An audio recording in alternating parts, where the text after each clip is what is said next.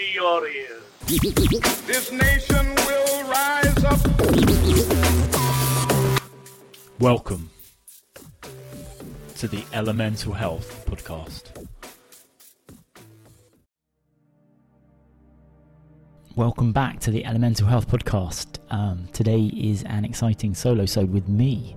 So this is the meat episode. That's probably why you're tuned in, to hear about how I got on with my 20-day meat-only challenge. This is taken straight off the YouTube that I put out. So if you haven't seen the YouTube, obviously you can watch that, and you might hear some pauses where I'm kind of referencing some pictures and bits and pieces. That's just because I pulled it off the YouTube. You can see that on my YouTube channel. If you search Elemental Nick on YouTube, you should be able to find that. You can also find it in my social handles, etc., at elemental_Nick. If you're interested in any of the bits and pieces I'm doing, the best place to go is elementalhealth.co. You can also sign up for the 14-day energy reboot there, or you can go to elementalhealth.co/14-day energy reboot to sign up for my free 14-day challenge, where we dive into all the tactics needed to supercharge your energy. Exciting stuff for 2021. Anyway, let's jump straight in. Have a good listen to this short show about how I got on with the meat only challenge. So, 20-day carnivore challenge. Why did I do it? I think I'm always keen to very much experiment with different diets, different systems of training, different ways of looking at things for lots of different reasons. I like to challenge myself, and I like to push the boundaries and see what's possible. Also, I am interested in changing my physiology, staying as lean as possible, and also I'm trying to understand what works and what hasn't been explored, and what paradigms need to shift, and how other people might benefit from some of these newer concepts that are coming out into the world. This one is kind of out there, left field for pretty much most people, I would say. And what does it involve? Well, as it sounds, for 20 days you eat basically animal products, meat products. So you just eat meat for 20 days. Initially I was quite skeptical, but I've been doing a lot of research and listening to a guy called Paul Saladino. He's quite an interesting guy, and he's a massive proponent of the carnivore diet, as he calls it. Sean Baker as well, another influence, positive influence, I think, in the health space. He also is a massive proponent of the carnivore diet, and they're starting to look at some really interesting studies with chronic illness and how the carnivore diet might be able to help with that. That's kind of why I wanted to test it out, and there's a lot of noise in this space as well, so I actually wanted to put myself through it and understand whether it was going to work. I think Joe Rogan also has tried it a few times now, and is a bit of a proponent of the success of it. So interesting stuff in some of the bigger kind of names in the health space. So I thought I'd give it a go. 20 days? Why 20 days? Well, I felt like 30 was a bit long for me, and 20 was enough just to kind of start to understand what was going on with my body, what changes, what benefits, what negative aspects I was looking at, and what was happening. So how did it go? Well, before I go into that, I think it's really important to look at measurements. So if we're not measuring, we're not testing, we don't really understand what's going on. However,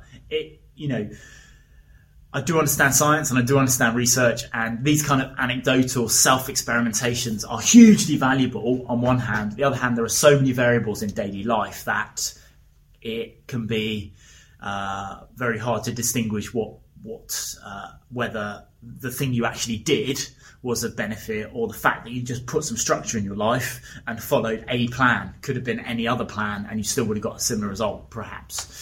So I'm always kind of like trying to balance self-experimentation with actually what we know happens in a more controlled environment, because my life is the opposite of control. I don't know about you. Anyway, so I did some measurements before, and I did some measurements afterwards, and I took a couple of pictures, and we'll go into those in the results. So basically, for 20 days, I've not had any fibre in my diet, any vegetables in my diet, any I guess those could be seen as the negative aspects of it. But also I've had 0 sugar, 0 carbohydrate for 20 days. How do I feel? Pretty good. So I don't have any problems with energy, even into the evening. Usually in the evenings I'm starting to flag a little bit. I'm a morning person. I didn't have any problems with energy going into the evenings. Going to bed, I still felt quite fresh, rested well overnight, which I didn't think I would do on this diet, because I didn't think I would have that bulking carbohydrate load in the evening that actually sees you through and satiates you throughout the evening. So that was an interesting component. What did I include in my diet? I tried to keep it as clean as possible, and this is probably one of the downfalls, I would say, with this diet is...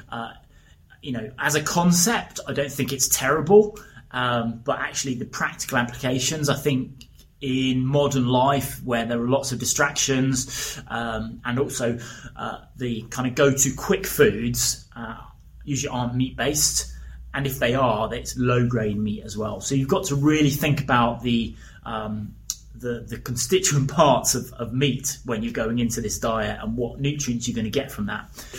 I felt fine, I guess, is the outcome. The challenge I had was implementing the diet, and that took a bit of work, a lot of planning, and also it probably wasn't as clean as it could have been. And in some circumstances, I had to rely on low-grade meat, which is never a good idea, because my life is very, very busy, and I didn't have the chance to kind of go to my local butcher all the time and then prepare the meat and then carry it around with me. So I had to go for more quicker options, and that's, I think, where you can become a little bit unstuck. You need to think about what's going into the plants and the animals that you're eating, what your animal eats effectively if you're eating an animal, and the same is for vegetables, probably even more so. Toxins from the ground or lack of nutrients from the ground coming into those vegetables, and then we're just either taking on something on board that isn't really benefiting us, or it's toxic to us because of the environmental factors. Can't emphasize that point enough. So that was that was kind of how I found it. What about the nutrients? What did I miss out on? So fibre is probably the biggest component I think is missing in this diet. Now, that goes into the argument, and there's loads of little rabbit holes with this diet. That goes into the argument of, do you need fibre in your diet? And that's something that Paul Saladino talks about a lot, is this notion that we've got around different food types and how they should be included in our diet. And I think it's always interesting when people come into this space and try to disrupt it with really looking at the fundamental paradigms. And I think that's a very healthy approach to looking at anything, really, is actually what are the principles that are driving this forward, and are they sound? Does it make sense? Go back to evolution. What were we built upon for a million years, and what do we evolve to eat as a primary food source? So not what could we eat, what is our primary food source? We were able to eat vegetables and other things, but they weren't the preference. The preference was always to have meat, and actually it was always to have, and if you look back to other animals and how they eat, is always to have the organ meat. That's what a lion, a tiger will eat first, and the muscles, the bit that we like, the steaks, actually get left and get eaten kind of last, if you like. That's an interesting thing to think about.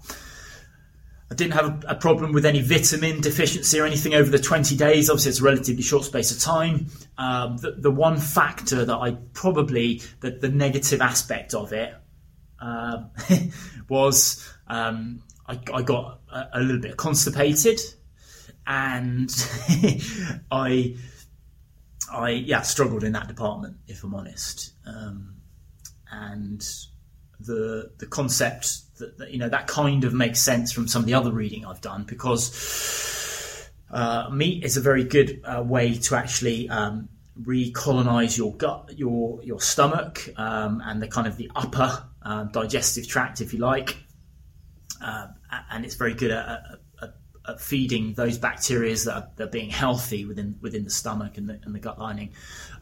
However, when it gets down to kind of the colon, down to the lower end, that's where fibre really can be very healthy for that part of the body.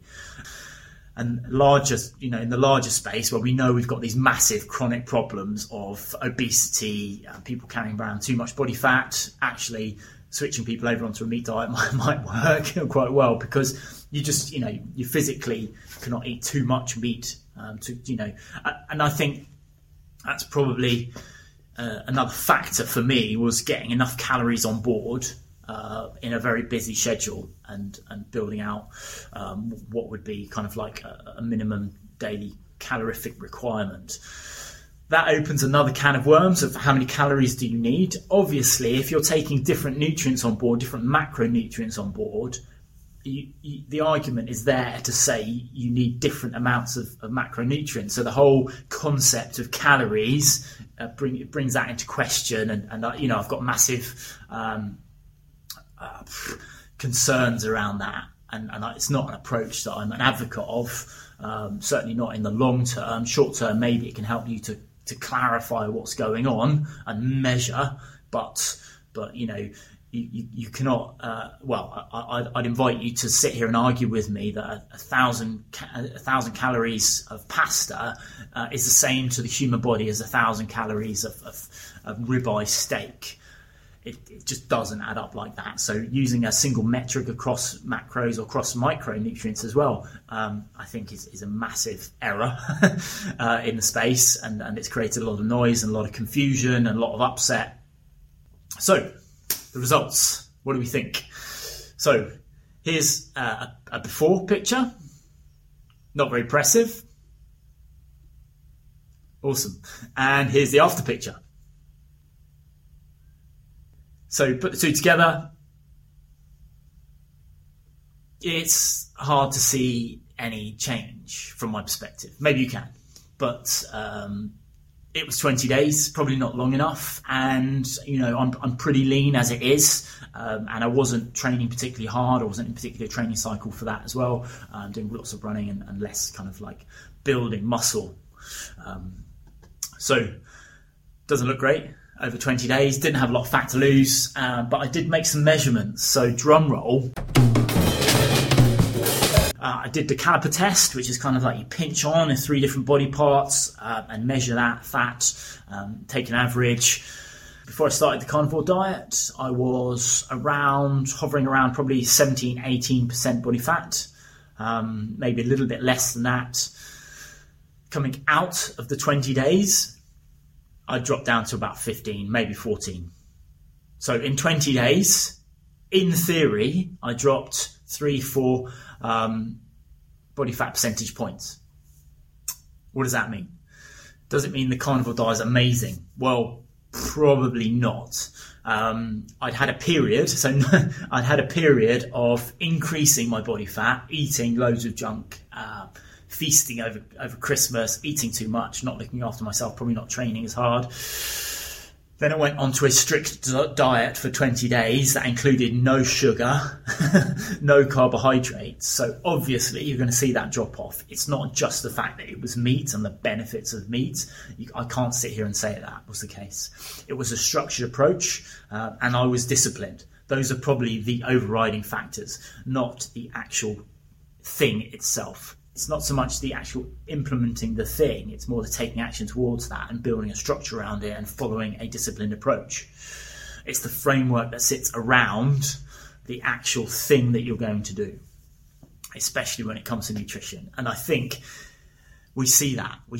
So, maybe I'll link to some papers below where, a human study was done. People ate only vegan diet and dropped weight. People only ate carbohydrates and dropped weight. People only had a very low carbohydrate diet and lost weight.